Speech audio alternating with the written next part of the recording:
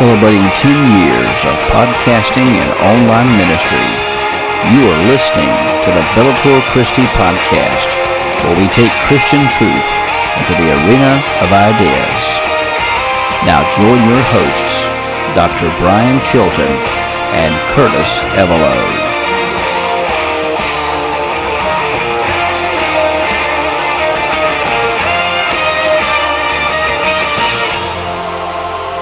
Coming to you from Pilot Mountain, North Carolina, and Ronan, Montana. This is the Bellator Christi podcast, where we take Christian truth into the arena of ideas. This is yours truly, Brian Chilton. We're joined by Curtis Evelo. I am representing the East Coast. Curtis is over in the Pacific Northwest, so we are coast to coast. He is representing. So it is joy and privilege to be with you this afternoon. We appreciate your patience. Last week, my son had he's an upcoming high schooler. It's hard to believe that he's going to be a freshman in high school next year. So he had a thing last minute. We didn't know about it till like a day ahead of time, where he was going to have a thing at local high school. He's hoping to go to early college if all goes well, but he had a local high school, and it lasted a lot longer than I anticipated. So we had to postpone to this week. Well, this Thursday, my son has something at the early college he's going to try to do, and so that's going to take, we don't know how long that'll be. So we moved last Thursday's podcast to tonight, this Tuesday. So if you're logging on, and we're at a special day and time. And so we thank you for joining us. We are having troubles. If you're logging on to the live podcast, we're having troubles for some reason with our Facebook feed. The YouTube feed is working out well. If you go to youtube.com/Bellator Christi, you can catch the podcast there. You can see the recordings there, and starting to get a lot more views, I've noticed, on our YouTube account, and we're thankful for that. If you watching us there, be sure to subscribe so you can catch the latest whenever we go live and stay up to date with these podcasts. Also, again, on Facebook, if you're joining us, just simply, if you've got the post there, log on there. Hopefully we'll figure out what's going on as to why it's not going over to the Facebook feed coming up by the next podcast. We've got some great things coming up on the Bellator Christi team. We are working together with a big project. We've got a team meeting this Friday, and we're going to have more news on that front coming up in the weeks and months ahead. I also have a book coming out that's going to be coming out sooner than anticipated on heaven, called Conversations About Heaven. And so you'll be hearing more about that as we go through the season, and especially going into season 7 as well. So we've got a lot of great things on tap at Bellator Christi, and we're just so thankful that you are with us and joining us for the ride. Before we get into tonight's podcast and turn it over to Curtis shared some news with me. Shared some news with me that was really disturbing to hear, and that is we got some news from Dr. Mike Heiser. We had initially planned to have him on the podcast with us. I think it was last season. But unfortunately, he has stage 4 cancer, and he's been going through treatments. He's been going through the chemo and radiation and all those things to try to take care of the cancer. But unfortunately, he shared word this past week that the treatments aren't working, and they don't appear to be working. And unfortunately, they've given him just a brief amount of time remaining. But, the post that he shared was so powerful, as he was talking about how he appreciates the life that the Lord gave him. He appreciates the ministry that he's been given, encouraging people to reach out and to help so that the ministry can continue. And it talks about how he can't wait to join that heavenly council. So just the way he went about that, the courage and the faith that he exuded, was exuded through that post, was very telling. And whether or not, and I know some people find his writings controversial. I don't think they need to be. I don't think he ever intended them to be that way. But some people find some of his work controversial. But no matter where you stand on his work, we're talking about a child of God. We're talking about a man of God. And so be much in prayer for Michael Heiser and his family. And I know that they're going to need your prayers and support coming up in the days and weeks ahead.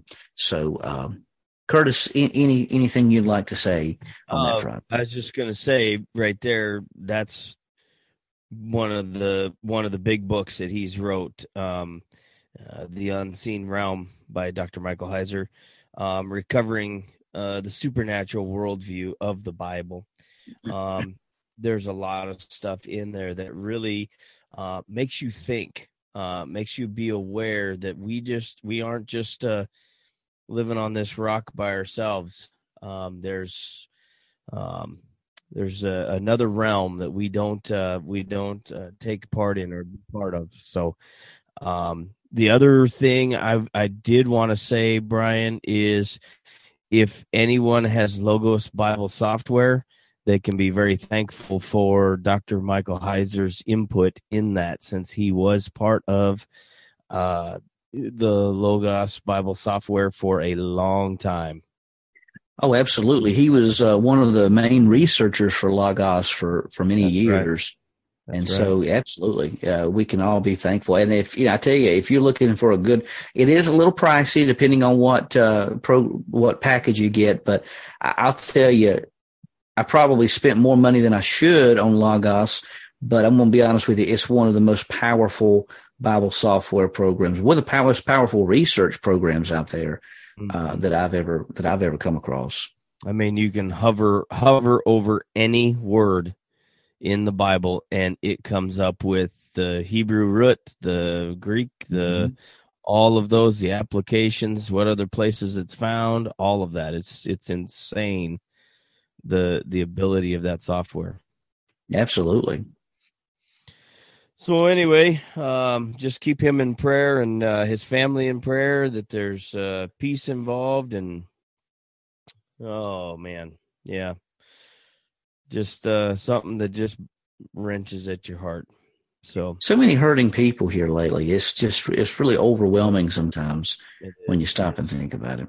It is. Yep. Very much so. Well, Brian, let's get into this. The Glorification, episode 6, Glorification, the intermediate state, paradise, the resurrection, and new creation. These are all things that are, I'm assuming, will flow from each position to each position in this. So let's just go ahead, jump right in with, what do we mean by glorification?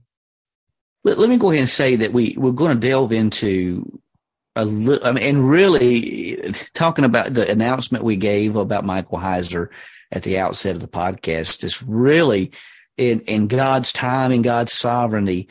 This is a perfect time to have a podcast like this, because as we talk about glorification, there is a bit that delves into eschatology. But really we're talking more about the afterlife. We're talking about really that point. Now, if you go back into one of the initial podcasts we did on the soteriology, when we first started soteriology, we talked about the time dimension, how we have been saved, that means justified, how we are being saved, that's being sanctified, and how we will be saved. That will be saved, talking about the future, looking to that point in time, that period of time when our salvation is brought into its fullness, when our salvation is complete in its full form. And so that is where we're glorified. We've been given the glory of God. The glory of God is bestowed upon us, and we've been made in the image of Christ. So when we talk about glorification, in the Old Testament, the word kabod refers to a perceptible attitude, an individual's display of perhaps splendor, wealth, pomp, circumstance, talking about their strength, the glory that they have, the display of power or well-being. Millard Erickson states that when used with respect to God, kabod means does not point to one particular attribute, but to the greatness of his entire nature. So, for instance, Psalm 24, 7 through 10 speaks of God as the King of glory, and as King he is attended by his hosts and marked by infinite splendor and beauty. So here we're talking about the glory, the splendor, the majesty of God, beauty and splendor and power of God. And in the New Testament, the word doxa conveys the meaning of brightness, splendor, magnificence, and fame. So in this sense, the divine brightness or illumination is given to Christ. If you recall, if you will, on the Mount of Transfiguration, perhaps most likely Mount Hermon, one of the highest mountains in the Israeli region, snow-capped mountain during many times of the year. It actually, that snow melt feeds into the Jordan River as one of the sources of the Jordan River. But when Christ took his disciples, Peter, James, and John, on that mountain, they saw Jesus as he really, truly was. They saw him in his splendor, his majesty, in his glory, the luminosity of God's splendor around him. So this divine brightness or illumination is shown forth from Christ, and it's shared with God's people at especially his second coming, but I think it's even before that. So in simple terms, glorification speaks to the final completion of our salvation as we are endued with God's majestic glory in a perfected state. Glorification is linked with the future fulfillment of God's promises in the afterlife and even the life after afterlife. There is a life after afterlife, and we're talking about the new creation to come after the resurrection that happens when Christ returns. So the amazing thing about it, only God can do this. Only God can take heaven and make heaven even better than heaven. And that's what he's going to do with a new creation. Yeah. When you were saying that, when you were repeating the psalm there, my mind went instantly to Ezekiel when in Ezekiel 43,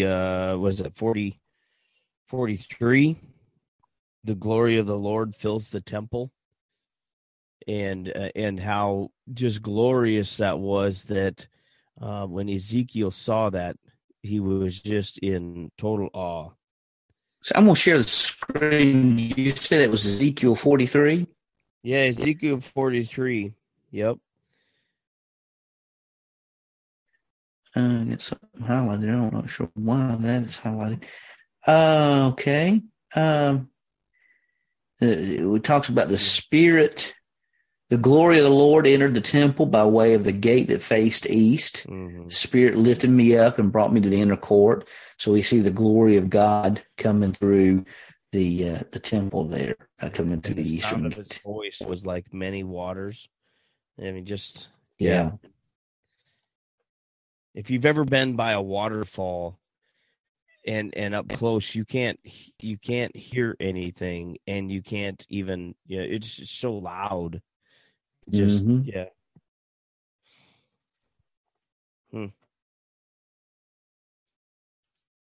Amazing. Absolutely.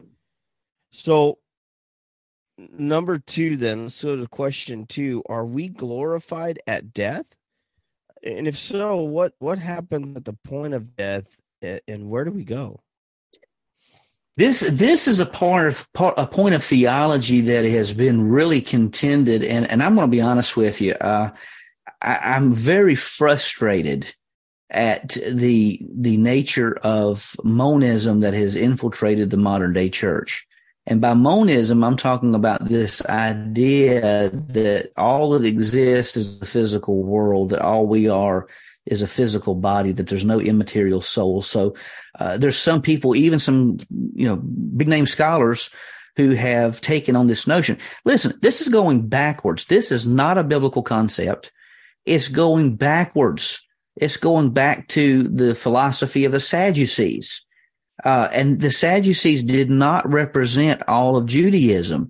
The Pharisees believed in the soul. They believed in an afterlife at the point of death. They believed in a future resurrection as well. The Essenes did also. So where this notion comes from, that to hold that there's an afterlife in a disembodied state, is coming more from Greek philosophy than the Old Testament and from biblical theology, is beyond me. All you have to do is take a simple glimpse at the teachings of Jesus, period. And we see that there is a life beyond death. And here's the reason, because I want to share a story in that book coming out called Conversations About Heaven, of an interaction that I had, some interactions I had with individuals who were led to believe that there was nothing beyond this life. And they were distraught and thinking, well, yeah, we're looking forward to the resurrection. We're looking forward to the final resurrection. That's great. That's wonderful. But let's be honest, what about until then? So it really brought about a great amount of despair in this family's life. So we're causing despair for no good reason. And quite honestly, this philosophy that's found in certain circles is not biblical. It's not biblical at all. I've even read some article in preparation for this podcast say, well, there's no good solid evidence that the Bible teaches in an intermediate state. That's a bunch of baloney. There is, and we're going to see some of those reasons in here in just a few moments. So, are we glorified at death? We are indeed. The ultimate nature of our glorification, however, comes at the resurrection, which happens when Christ returns. That's the fullness, that's the completion of this glorification. The resurrection brings about our final glorified state. When we die, we are escorted into the very presence of God. And here again in my book, Conversations About Heaven, I'm going to delve into this issue at a greater depth than what we have a chance to do tonight. But for now, we should note that there are several passages of Scripture that speak to the intermediate state, and the intermediate state being that point between our death and that final resurrection. Let's take a look at 2 Corinthians 5:8, and I want to flip this over here for us. 2 Corinthians 5:8. And you can tell that this is an important passage of Scripture because I've got them highlighted. Curtis, how about reading verses 1 through 10 for us? And I've got it here on the screen. Okay, so verses 1 through 10. For we know that if our earthly tent we live in is destroyed, we have a building from God, an eternal dwelling in the heavens, not made with hands. Indeed, we groan in this tent, desiring to put on our heavenly dwelling. Since we are clothed, we will not be found naked. Indeed, we groan while we are in this tent, burdened as we are, because we do not want to be unclothed, but clothed, so that morality may be swallowed up by life. Now the one who prepared us for this very purpose is God, who gave us the Spirit as down payment. So we were always confident and know that while we were at home in the body, we are away from the Lord. For we walk by faith, not by sight. In fact, we are confident, and we would prefer to be away from the body and at home with the Lord. Therefore, whether we are at home or away, we make it our aim to be pleasing to Him. For we must all appear before the judgment seat of Christ, so that each may be repaid for what he has done in the body, whether good or evil. So here again, in this passage of Scripture, Paul is talking about how the ultimate goal is to have that resurrected body, to be clothed with this glorified body. But he makes the point to say that it's actually a preferred thing to be away from this body and at home with the Lord, because to be absent from this body is to be present with the Lord. So there's a distinction that must be made. So when we leave this body of flesh, our soul is taken to the very presence of God Almighty. So believers live in a spiritual disembodied state for a period of time. That's not permanent. It's not forever. But we live in that disembodied state for a period of time because this span of time exists between death and the final resurrection. Here again, the state is typically called the intermediate state. It's not the final state because the final state is going to be when we're in that resurrected body. But it's kind of a holding place until we have that period where Christ returns and we are risen with these new bodies. So here again, here's another. I want us to read some other. So in Luke 23:43, I've already got this here. It's a simple verse. We won't turn to it. Well, actually, let me see if I can do this. Hold on a second. I want to pull it up since we've got this on the screen. I'm going to pull it up so you can see. Well, in just a second here, Brian, I heard, and I don't remember where I heard it, but the person that was discussing it, I was listening to a lecture, and they were saying how when these letters were delivered, they had one of the scribes or the person that was delivering the letter and the person handing it off and the person reading the letter would have learned how Paul or the person writing the letter would have acted or would have been, and they kind of take on that energy and excitement of how that person would have said it at that time. And I thought to myself, man, how animated that could have been. Just reading just that part right there, how animated that could have been. Oh, sure. Well, here's another passage of scripture we need to take into consideration because here's the way I look at this. This is so important, Curtis, to me personally, not only because of being a pastor, a scholar, but really a chaplain dealing with end of life issues. Let's take a look at Luke chapter 23. Jesus is hanging on the cross, and there's the criminal hanging there with him.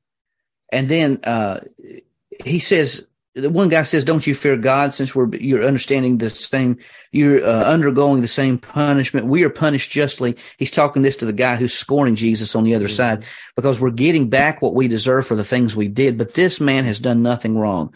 Then he said, "Jesus, remember me when you come into your kingdom." Now look what Jesus said. Jesus says, "Truly I tell you, today," what is it? Semeron, today, this very day, you will be with me in paradise. That guy was going to die that day. And he says, this day, you'll be with me in paradise. Now, he didn't say the new creation.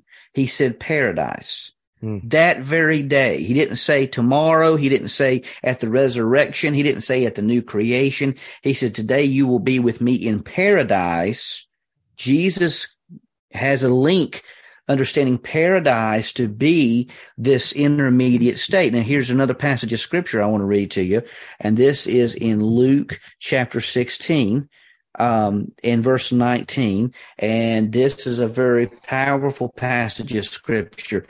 It's the parable of the rich man and Lazarus. Some people say that it may not even be a paradise. That may not even be a parable. But Jesus says there was a rich man who would dress in purple and fine linen. Purple, I'm wearing purple today, but you had to be very wealthy to have anything dyed in purple because it was the most expensive dye around, made of the murex shellfish. So this guy was dressed in purple and fine linen, meaning he was very, very wealthy, feasting lavishly every day. But a poor man named Lazarus, covered with sores, was lying at his gate. He was lying outside of his house. He longed to be filled with what fell from the rich man's table, but instead the dogs would come and lick his sores. One day the poor man died. He died. Now look what happens. This is Jesus' theology here. The poor man died and was carried away by the angels where? To Abraham's side. This is a euphemism for paradise, which means that intermediate state. The rich man also died and was buried, and being in torment in Hades, he looked up and saw Abraham a long way off, with Lazarus at his side. "Father Abraham," he called out, "have mercy on me, and send Lazarus to dip the tip of his finger in water and cool my tongue, because I am in agony in this flame." "Son," Abraham said, "remember that during your life you received your good things, just as Lazarus received bad things. But now he is comforted here while you're in agony. Besides all this, a great chasm has been fixed between us and you, so that those who want to pass over from here to you cannot, neither can those from there cross over to us." "Father," he said, "then I beg you to send him to my father's house, because I have 5 brothers, to warn them so that they won't come to this place of torment." But Abraham said, "They have Moses and the prophets. They should listen to them." "No, Father Abraham," he said, "but if someone from the dead goes to them, they will repent." But he told them, "If they don't listen to Moses and the prophets, they will not be persuaded, even if someone rises from the dead." There is no way around that parable. That's pretty straightforward. And Absolutely. that's theology being taught by Rabbi Jesus. Absolutely. That is Yeshua and Jesus's own theology right there pertaining to the afterlife. Mm-hmm. That at the moment of death, the child of God, Lazarus, didn't have a lot on this earth, but he had faith. Notice Jesus calls the poor man Lazarus by name, but he does not mention the rich man's name. Notice that. A very interesting thing.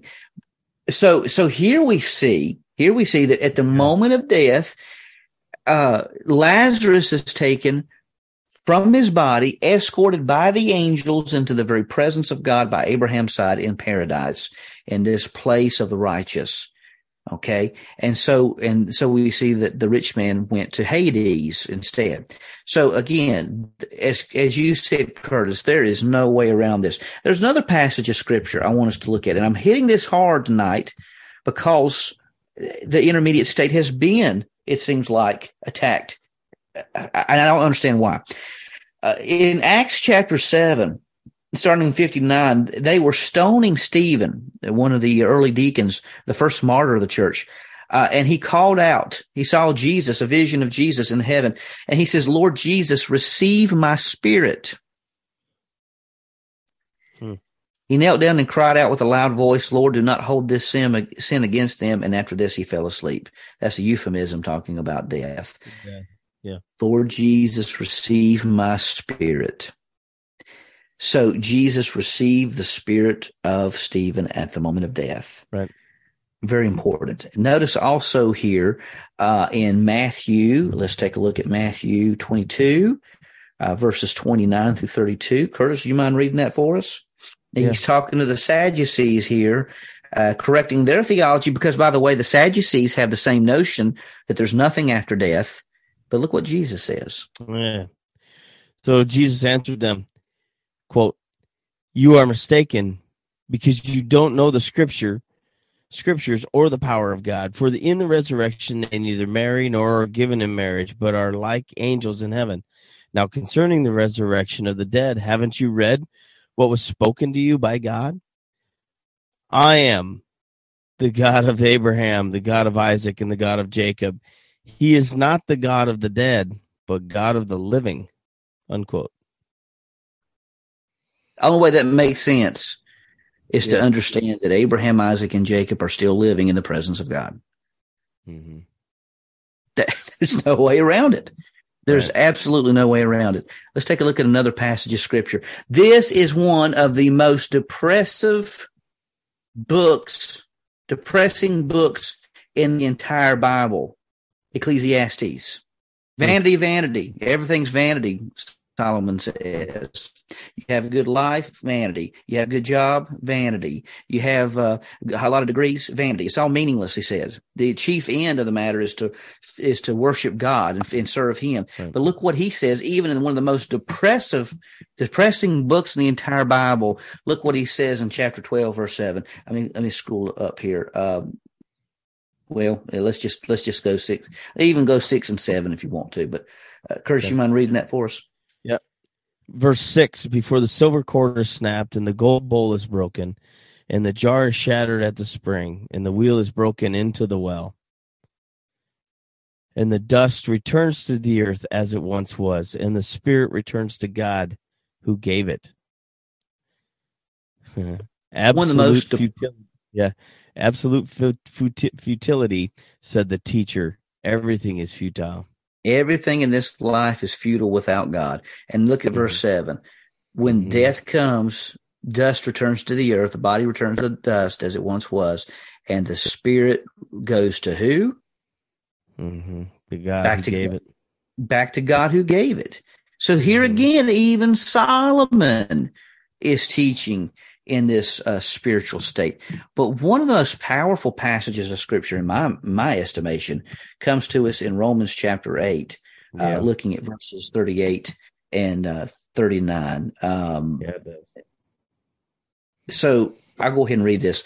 For I am persuaded, Paul says, that neither death nor life, nor angels, nor rulers, nor things present, nor things to come, nor powers, nor height, nor depth, nor any other created thing, nothing will be able to separate us from the love of God that's in Christ Jesus our Lord. And notice death itself was listed in that. Not death. Death itself cannot separate you from the love of God, because to be absent from this body is to be in the very presence of Almighty God. So the part to focus in on is nor any other created things. So nothing can separate you. Isn't that powerful when Paul puts it? Well, yeah, when Paul puts that down. Absolutely. Absolutely nothing can take you away. It's amazing. Brian, so I mean, I don't want to go down this rabbit hole, but I do want to kind of bring up that the people that think in about soul sleep. What is it that they're finding in these verses that we don't see it? I mean, it clearly. So these verses clearly refute that idea. I feel. What is that that's there?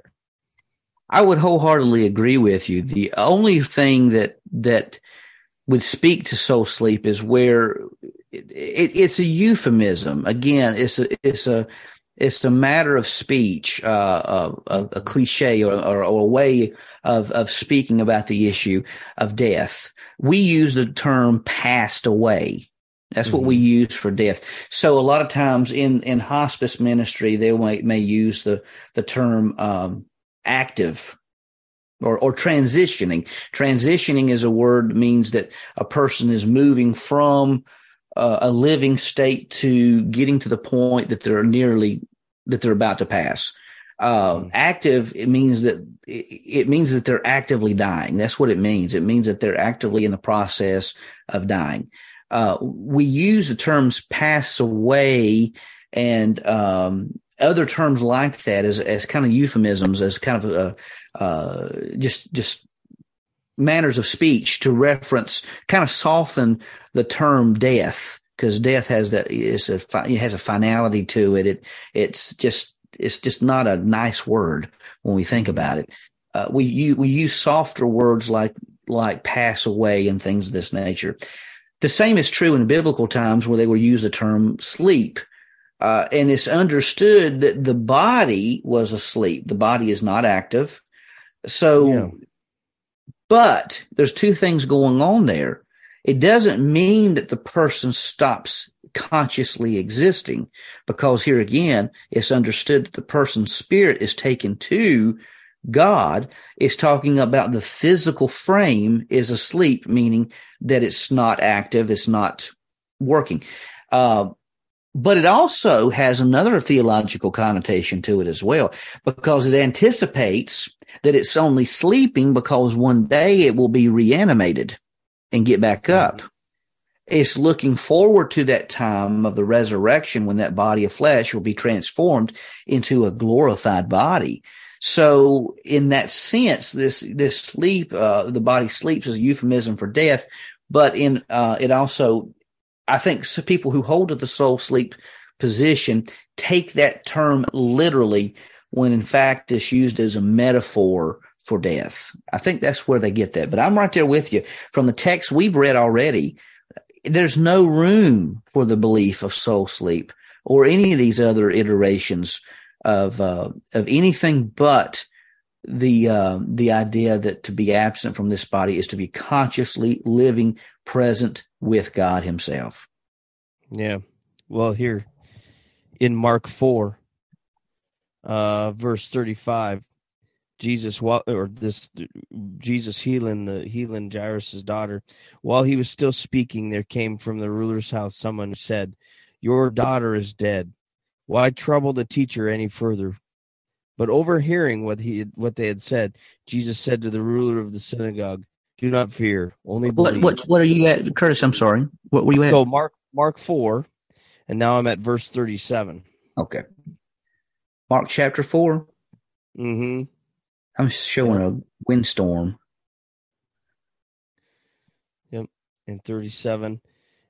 And it says here, he allowed no one to follow him except Peter, James, and John, and the brother of James. They came to the house of the ruler of the synagogue, and Jesus saw a commotion, people weeping and wailing loudly. That means the funeral procession has already started taking place. They had mourners and weepers, that would bewail the death. And when he had entered, he said to them, "Why are you making a commotion and weeping? The child is not dead, but sleeping." And they laughed at him. But he put them all outside, and he took the child's father and the mother and those who were with them, and went into where the child was, taking her by her hand, and said, "Talitha Kumi," which means, "Little girl, I say to you, arise." And immediately the girl got up. Yeah. So there he uses the term sleeping. There again, pointing to resurrection, but there's still the understanding that the soul still lives on. Yeah. So the next question, I'll just go. Is the heavenly abode in the intermediate state the same as paradise then? Yeah, they're used the same. Paradise refers to the intermediate state. It's talking about, a lot of times when Jesus uses the term, it's used in that sense. It's talking about, like, for instance, the parable of the rich man and Lazarus. The term of paradise or Abraham's bosom are used as that spiritual abode. Again, it's surprising that anyone would doubt the biblical teaching of the intermediate state, given the teachings of Jesus and Paul. For me, it seems like it's pretty much an open and shut case. None of the counter arguments given against the intermediate state have ever seemed convincing to me at all. But just as paradise is the heavenly abode for the child of God until the time of resurrection, Hades is the hellish holding place for the unbeliever. Now, the question is, can people in both sides still roam the earth? Don't know. It's possible. I mean, I don't know. I mean, there have been some things. Only thing I know for sure on this aspect is that those who are not of Christ won't access the paradise God has created for them, and those who are in paradise won't access the Hades prepared for unbelievers. And so, but eventually, paradise will be transformed into a new creation, a new physical, glorified creation. But here again, when we use the term physical, that comes with a qualifier, because as we look at the resurrected body, it's not going to be exactly like this physical body. And people who say that it's going to be exactly like this physical body, in my mind and estimation, they are cheapening what the glorified body is going to be like. But this paradise will be transformed and remade into a new creation, whereas Hades or Sheol in the Old Testament will be poured out into the lake of fire, which we find later on in the book of Revelation. So the hell that exists now isn't going to be the hell that's to come. And the heaven that exists now is going to be transformed into an even better heaven after the transformation, after the resurrection happens and the transformation of the entire creation takes place. So for the unbeliever, the one who rejects Christ and enters into eternity, things are going to be bad. Those who enter into eternity without Christ, things are going to get bad, but they're going to get worse. But for the child of God who enters into heaven, things are going to be great, and they're going to get even greater still. And so the heaven that's coming, the heaven that exists now is fantastic, but the heaven that's coming after the resurrection and new creation is going to defy all even imaginings. And by the way, that's going to be one of the things I talk about in the book, Conversations About Heaven, that even our best estimations of what heaven's going to be like pale in comparison to what God has actually prepared for us. Yeah. So, and I've heard this, and I don't remember if you and I talked about it, but for the believer, this is the worst it's ever going to be. Yep. For the unbeliever, this is the best it's ever going to be. Yep. Correct on both points. Yeah, and one I was going to say, and this kind of backs up to the thieves on the cross. Right there in that statement, today you will be with me in paradise, Jesus is actually revealing his foreknowledge of what was going to happen, because the thieves had not had their legs broken yet, had not been dead, killed. Powerful. Absolutely. So then, how are we glorified at the second coming then? Great question. So, second coming, what happens at the second coming? What's going to happen then? Believers will be glorified in the same manner that Christ was. What that means is that when Christ returns, believers will be resurrected just as Christ was on the first Easter Sunday. That means that the Easter we celebrate coming up on Easter Sunday is the first fruits of the resurrection that we're all going to experience one day. So we've got some more scriptures we want to take a look at. So Easter, in my estimation, Christmas is great, but in my estimation, Easter should be front and center to everyone's theology, because this is a foretaste of what's going to happen for us. Yeah, so let's take a look at absolutely. Let's take a look at Romans 8:23. It says not only that. Let's go back to verse 20. For the creation was subjected to futility, not willingly, but because of him who subjected it, in the hope that the creation itself will also be set free from the bondage to decay and the glorious freedom of God's children. For we know that the whole creation has been groaning together with labor pains until now. Not only that, but we ourselves who have the Spirit as the first fruits, we also groan within ourselves, eagerly awaiting for adoption, the redemption of our bodies. What's that redemption of our bodies? It's talking about the resurrection that's to come. Now, let's also take a look here again, as this is the final stage of our salvation. Let's take a look at Ephesians 1 verse 13.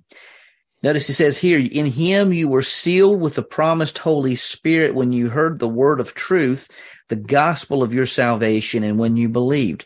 The Holy Spirit is the down payment of our inheritance until the redemption of the possession to the praise of his glory. So here again, the redemption of the possession talks about the resurrection that we're going to experience. Let's take a look here again at 1 Peter.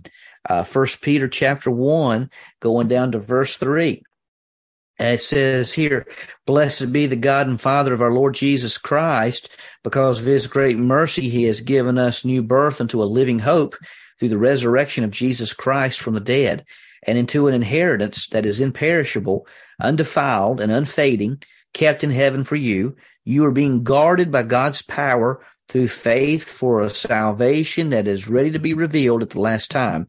And that salvation ready to be revealed at the last time is that resurrection that happens. So in Romans 5, 9 through 10, let's take a look at this. Romans 5, 9 through 10.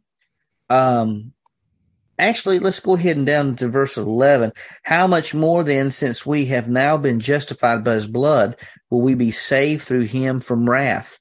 For if while we were enemies, we were reconciled to God through the death of his son, then how much more, having been reconciled, will we be saved by his life? And not only that, but we also boast in God through our Lord Jesus Christ, through whom we now receive this reconciliation. And so, look no further let's take a look at 1 Thessalonians, I think it's chapter 4. Here we go, in verse 15. Well, let me go back up to verse 13. I tell you what, Curtis, I won't give you the honor of reading this passage of Scripture because this is about enough to make even a Baptist shout. Verses 13 through 18. Okay, so verse 13. We do not want you to be uninformed or ignorant, brothers and sisters, concerning those who are asleep, so that you will be not grieved like the rest of them. We have no hope, for if we believe that Jesus died and rose again in the same way through Jesus, God will bring with him those who have fallen asleep. For we say this to you by a word from the Lord. We who are still alive at the Lord's coming will certainly not precede those who have fallen asleep. For the Lord himself will descend from heaven with a shout, with the archangel's voice, and with the trumpet of God. And the dead in Christ will rise first. Then we who are still alive, who are left, will be caught up together with them in the clouds to meet them with the Lord in the air. And so we will always be with the Lord. Therefore, encourage one another with these words. Amen. So that is what we have to look forward to as children of God. We are redeemed. We have this resurrection that's going to happen one of these days. We're going to experience the same type of glorified body that Christ had. We're going to have our own Easter moment whenever Christ returns. I don't know if the Bible seems to suggest that it's going to happen as fast as lightning comes from the east to the west, so shall be the coming of the Son of Man. So I have a feeling it's going to be an amazing experience, completely. But then at the moment, the twinkling of an eye, our bodies will be resurrected. Let me say this. I was flipping through some different things on YouTube, and I came across this story of a guy who was a believer, and he was out in Utah and went to what's called the Nutty Putty cave system out that way. And the reason they call it that way is because they call it Nutty Putty is because these caves are so shallow that you have to really maneuver yourself through these different caves. And unfortunately, he took a wrong turn and got himself stuck in one of those tunnels. And unfortunately, they couldn't get him out. They tried and tried and tried. And unfortunately, he was upside down, and the blood your body can't pump blood being upside down for a long period of time. And so his heart eventually gave out. But they had to seal him in the cave. They put a concrete slab so that no one else would go in that cave system, and put a plaque in his honor because they could not get his body out. To this day, his body is still in that cave because they could not get him out. But because he's a believer, when Christ returns, in a moment, in a twinkling of an eye, he's going to do what those rescuers could not do. His body's coming out of there. Yeah. It's coming out. So even if we're nothing more than a speck of dust, or if we're stuck in a cave, or if we became fish food at sea, no matter what the case may be, our bodies will be recreated. And can you imagine all the sailors lost at sea and seeing that image of all of the resurrections that's taking place out of the ocean, of the Atlantic and the Pacific, and all the different oceans around the world, seeing saints of God being resurrected, coming out of the water, coming out of caves, coming out of all different places, going up to meet the Lord in the air. Question: are believers and non-believers resurrected? Yes, they are. Absolutely. Great question. So unbelievers won't receive their resurrection at the second coming of Christ. And there will be some people who were saved during the time of tribulation that will receive their resurrection at the end of the tribulational period, going into the millennial reign of Christ. At the millennial reign of Christ, there's judgments that's going to be going on there for a period of 1,000 years.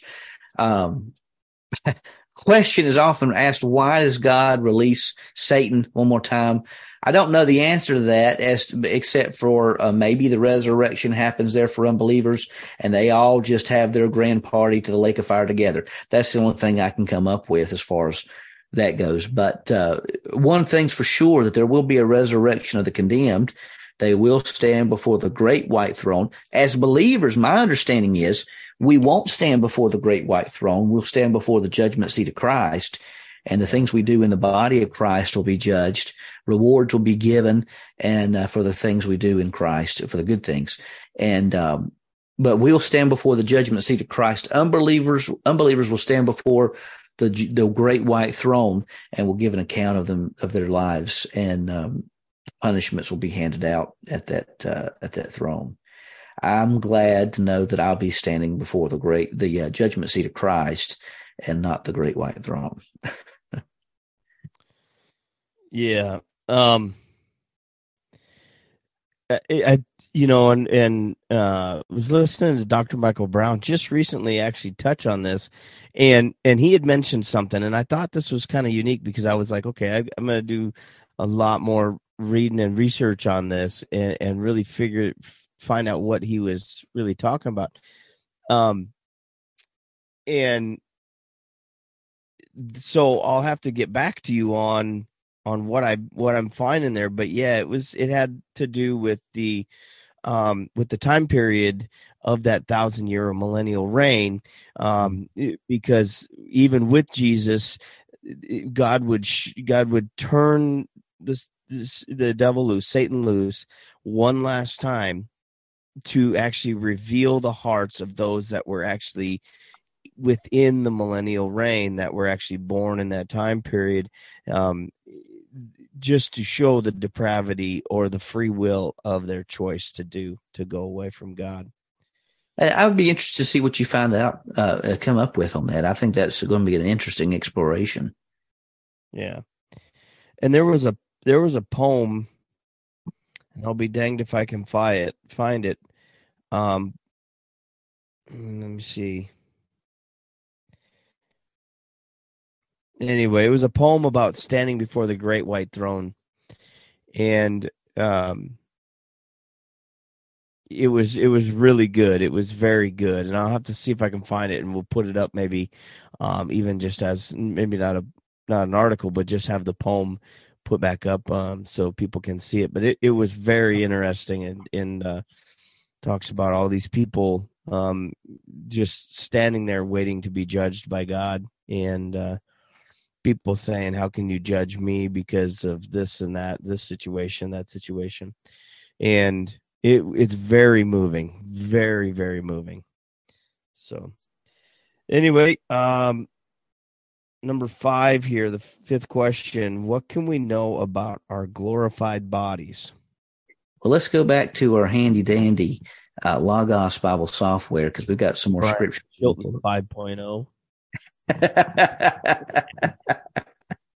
Let's go back to our handy dandy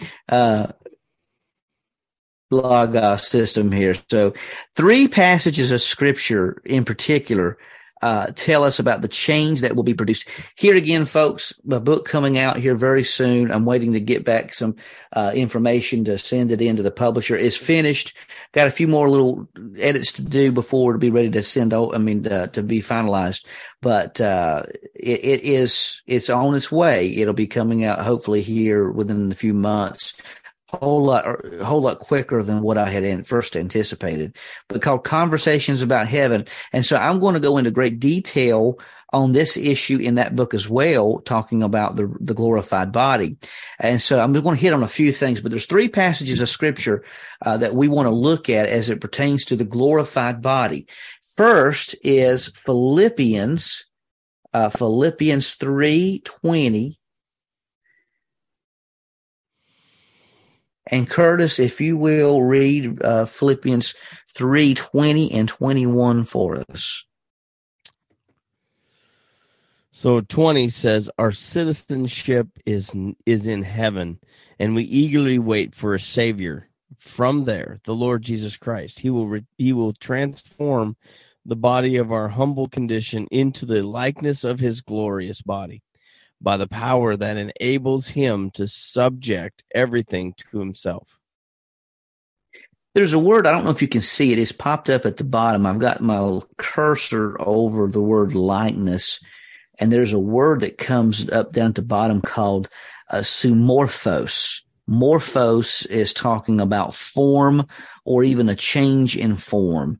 Or here, or really morph is talking about a form of something. So morphon talks about the likeness, indicating that our bodies will be similar in form to that of Christ at his resurrection. Now, think about the resurrected body of Jesus. It was physical, but it was more than physical, because he could appear and he could disappear, reappear at will. This is kind of what you see with even some angels, or even what God does. God is spirit, but he can take on a body. He can take on a body. Not saying that we're by any stretch of imagination be like God, but we'll be in the likeness of Christ. So this body, Jesus could even kind of appear in a room at will and eat broiled fish, but then disappear. It's a body, but it's more than just this physical body. Paul calls it a spiritual body. Okay, so let's take a look at 2 Corinthians 5. 2 Corinthians 5, 1 through 5.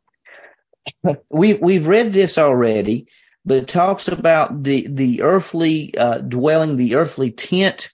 It talks about here, Paul envisions the body will have a body eternal in nature, not made with human hands, coming from God.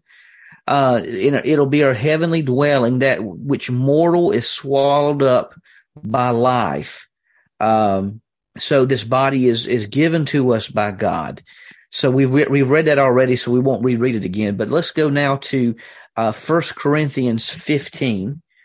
1 Corinthians 15, the resurrection chapter, and we will take a look at 1 Corinthians 15:38. 1 Corinthians 15:38. And so I'll go ahead and read verses 38 through 50. I don't know that. Well, we'll go ahead and do it. So it says here, God gives it a body as he wants, and to each of the seeds its own body. Not all flesh is the same flesh. There is one flesh for humans, another for animals, another for birds, another for fish. There are heavenly bodies and earthly bodies, but the splendor of the heavenly bodies is different than that of the earthly ones. There is a splendor of the sun, another of the moon, another of the stars. In fact, one star differs from another star in splendor. So it is with the resurrection of the dead. Sown in corruption, raised in incorruption. Sown in dishonor, raised in glory. Sown in weakness, raised in power. Sown a natural body, raised a spiritual body. If there is a natural body, there is also a spiritual body. So it is written, the first man, Adam, became a living being. The last Adam became a life-giving spirit. However, the spiritual is not first, but the natural, then the spiritual. The first man was from the earth, a man of dust. The second is from heaven. Like the man of dust, so are those who are of the dust. Like the man of heaven, so are those who are of heaven. And just as we have borne the image of the man of dust, we will also bear the image of the man of heaven. What I'm saying, brothers and sisters, is this: flesh and blood cannot inherit the kingdom of God, nor can corruption inherit incorruption. But he goes on down to say, listen, I'm telling you a mystery. We will not all fall asleep, but we will all be changed in a moment, in a twinkling of an eye, at the last trumpet. For the trumpet will sound, and the dead will be raised incorruptible, and we will be changed. For this corruptible body will be clothed with incorruptibility, and this mortal body will be clothed with immortality. When this corruptible body is clothed with incorruptibility, and this mortal body is clothed with immortality, then the saying that is written will take place: death has been swallowed up in victory. Oh, where death is your victory? Where death is your sting? That's right. So the glorified body, we see four comparisons. This present body is perishable. It gets sick. It dies, subject to disease and death. The resurrected glorified body is incorruptible, immune to all disease and decay, no vaccinations required. 2, the present body is sown in dishonor. The resurrected body will be glorious. It'll be perfected. 3, the present body is weak. It grows weak over time. The resurrected body is powerful, growing stronger over time. 4th, the present body is physical, sukikon. The resurrected body will be spiritual, a glorified body. The somaticosomos, I think is what it's called. Or the somaticosomos, I believe is what it's called. But anyhow, it means a spiritual body. So while the glorified body will be physical, the nature of its glorification indicates that it's something more than physical. In the book Conversations About Heaven coming out, I kind of liken it more to, you have physical and you have liquid, but those are two different things, but you also have plasma, which is a kind of a combination of the two. I kind of wonder if the glorified body might be something likened to that. It's physical, but it's more than physical. There are more powers that we have with this body that you just don't have with this normal run-of-the-mill body that we have now. There's going to be something to it. It is physical, but there is something more to it as it's intermingled with the spiritual in a form that this body just simply is not. Well, Jesus ate fish on the shore with his disciples after the resurrection. Mm-hmm. And he went through walls, appeared and went away. And he was able to somehow, you could say, I don't want to say, he somehow was able to disguise himself that his disciples walking on the road to Emmaus couldn't tell that it was him. Mm-hmm. So there's something there that if we're going to be like him, there's something there that then becomes an attribute to us, which would be we'd be able to move and do things that we could never even think of moving and doing things now. And here's the thing. It may be even better than we imagine. I mean, that resurrected body was fantastic. But Randy Alcorn in his book on heaven brings up a point, and I further explore this in my book as well, that Jesus had not been assumed into heaven at that time. So there may be further powers or further transformation that happened even as he went to heaven with this glorified body he has now. And if we're going to be made in the likeness of Christ, who knows what more awaits us with that glorified body that he now has. If we're going to be made in the likeness, of course, now he's Jesus, he's God incarnate, and we're not. But if we're made in the likeness, as the scripture says, of the resurrected body, then you have to imagine we're going to have many of the same attributes that his resurrected body even now has. Not the same level of power, of course, not the same level and degree that he holds them, but still to some point and degree will have some of those traits. What does it entail? Folks, it's like the argument I make in this book coming up. Heaven is going to be far greater than your wildest imaginations. Mm.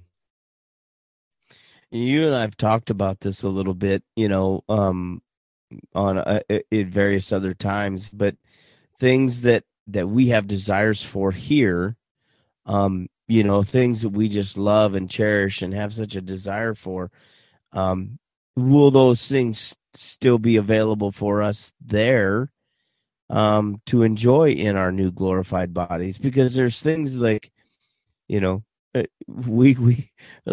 we talked, there's things that I loved about racing and the aspects of that, just in that atmosphere that I just love doing, being part of. Is that going to be something that we'll be able to enjoy with our glorified body? And you talked about, weightlifting and breaking all sorts of records with our glorified body. I think, and that's one of the things I talk about. It's the main thesis of my book, Conversations About Heaven, that if God is that than which nothing greater can be conceived, and heaven is the greatest place that he's going to give us, then heaven is that place than which nothing greater can be conceived. To steal a line from Anselm of Canterbury, I think that whatever is important to you, as long as it's not something sinful, I don't see any reason in the world why it wouldn't be there. So, for instance, racing. I don't see any reason whatsoever if we had this body that could come in the way we see the resurrected body of Jesus. He could eat broiled fish. He could sit down and have a conversation. Then why not be able to build your own motocross bike or ATV and have a race down the fields of heaven? Because in the new creation, we often think of the New Jerusalem. We look at the New Jerusalem being the capital city and think that that's all of heaven. That's not what it says. New Jerusalem is just the capital city. There's a whole brand new creation outside of the city gates of Jerusalem, the New Jerusalem.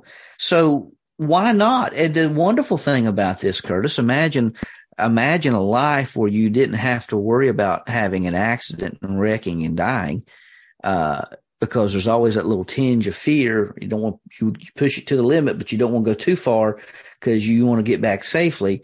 Well, what if that's no longer there? Death doesn't exist in heaven. The fear of death doesn't exist in heaven. So can you imagine what type of racing you guys are going to have in heaven? Some of that fear, though, is what keeps you from pushing too far. So yeah, I mean, man, just we had talked about that, Brian, and while we were just discussing this, it just kind of brought that up. It's like, what things do we enjoy that we could But you think about it, if that fear's not there because you don't have to worry about dying in heaven because death has died. It's life everlasting.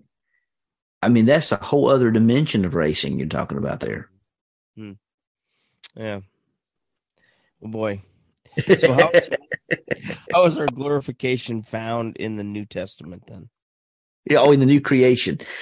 So in the new creation, so we have the intermediate state, which is a period of time between our death and the resurrection. We are resurrected. We have the millennial reign of Christ. At the end of the millennial reign of Christ, we have a new creation. And let's just take a look at this bad boy here. It's just getting better and better. But let me just, first of all, before we go here, let's take a look at Genesis 3:14 through 19. Genesis 3:14 through 19. So let's go ahead and read this. So it says here, the Lord God said to the serpent, because you've done this, you're cursed more than any livestock and more than any animal. You'll move on your belly and eat dust all the days of your life. Put hostility between you and the woman, and between your offspring and her offspring. He will strike your head and you will strike his heel. That's talking about Jesus and Satan, Jesus defeating Satan. He said to the woman, I'll intensify your labor pains and you'll bear children with painful effort. Your desire will be for your husband, yet he will rule over you. He said to the man, because you listened to your wife and ate from the tree about which I commanded you, do not eat from it. The ground is cursed because of you. You will eat from it by means of painful labor all the days of your life. It will produce thorns and thistles for you, and you will eat from the plants of the field. You will eat bread by the sweat of your brow until you return to the ground, since you were taken from it, for you are dust, and you will return to dust. Again, remember, Solomon says the spirit returns to God who gave it. So there is a point where creation is, where the sinful nature of humanity at the fall brought about, evoked a change in creation. And so Paul talks about how even creation itself is anticipating the day of its redemption. So let's take a look at Romans 8:18 through 25. Romans 8:18 through 25. And Curtis, if you will, read this for us. Yeah. So it says in 18, for I consider that the sufferings of this present time are not worth comparing with the glory that is going to be revealed to us. For the creation eagerly waits with anticipation for God's sons to be revealed. For the creation was subjected to futility, not willingly, but because of him who subjected it, in hope that the creation itself will also be set free from the bondage of decay. There's something. Into the into the glorious freedom of God's children. For we know that the whole creation has been groaning together with labor pains until now. Not only that, we ourselves have the Spirit.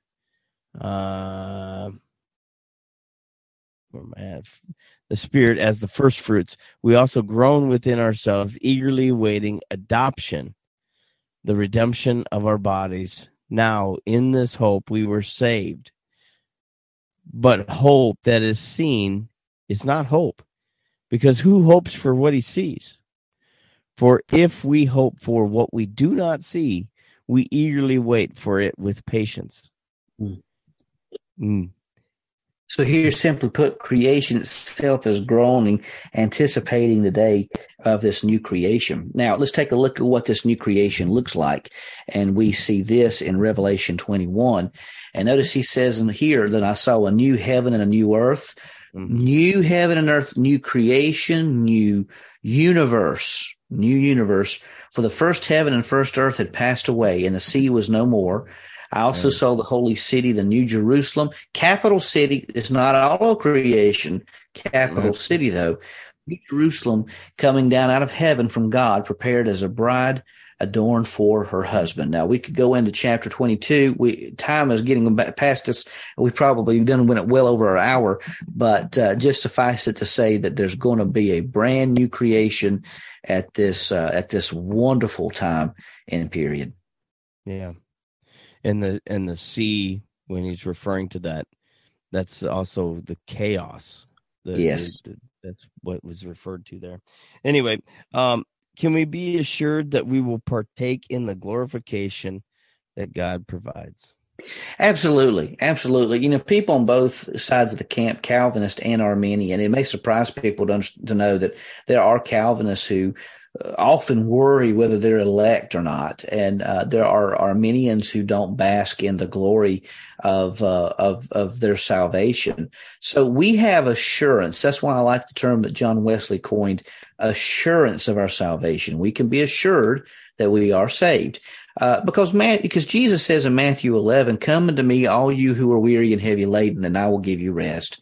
Take my yoke upon me and learn from me, for I am lowly and humble in heart, and you will find rest for your souls. For my yoke is easy and my burden is light." So we can know if we're saved. Paul writes in 2 Corinthians 1:20-22 that it's God who strengthens us together with you in Christ, who has anointed us. He's given us the Spirit as a down payment. So if you have the Holy Spirit of God in your life, that's a good that's a good clue. In fact, it's a marker of your salvation, as he is the down payment of your salvation. And even the aged apostle writes in 1 John 5, that he writes these things so that you may know that you have eternal life, in verse 13. So there we have assurance in our relationship with Christ. And so as a preacher, a pastor I had many, many years ago, he says that we can know that we know that we know that we're born again. We can have that assurance of our salvation. And so that's a wonderful truth. He's not going to go back on his promises. So we have that assurance of our salvation. And because of that assurance, we can grow in our relationship with Christ. We don't have to keep going back to the starting line and think, did I lose it today? I had a bad thought. I must have lost it today. Or constantly, if you're Calvinist, say, am I truly one of the elect? Do I have a chance? Or am I just eternally condemned with nothing I can do on my part to turn to the otherwise? Listen, both sides of the equation, I think, miss the ball. They miss it because we have assurance of our salvation. And from that, we can grow and develop and be the people of God that he's called us to be. Right. Yeah. And it tells us in Scripture that the Spirit bears witness to our spirit, telling us that we are saved. Absolutely. Powerful. Well, there it is, folks. And we here at Bellator Christi want to thank you for spending time together with us, and we value that time. Our prayers that this podcast helps stretch your mind and becomes a place to strengthen your faith as you strive to create an atmosphere of discussion and become a reliable source of information. Join us next time on the Bellator Christi podcast, and until next time, I say, soldier on, friends. You've been listening to the Bellator Christi podcast with Brian Chilton and Curtis Evelo.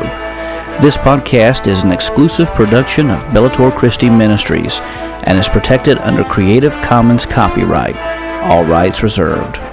The views expressed on this podcast may not reflect the opinions of Bellator Christi Ministries and its affiliates. We thank you for listening and hope you'll consider leaving a positive review. To see more from Bellator Christi Ministries, go to bellatorchristi.com.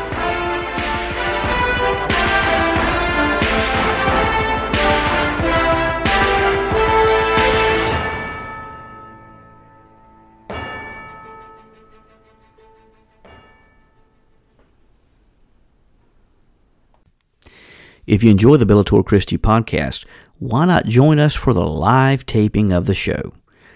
This show is recorded every Thursday at 8 p.m. Eastern Time. And to catch the live show, consider going over to youtube.com/Bellator Christi. We hope to see you there.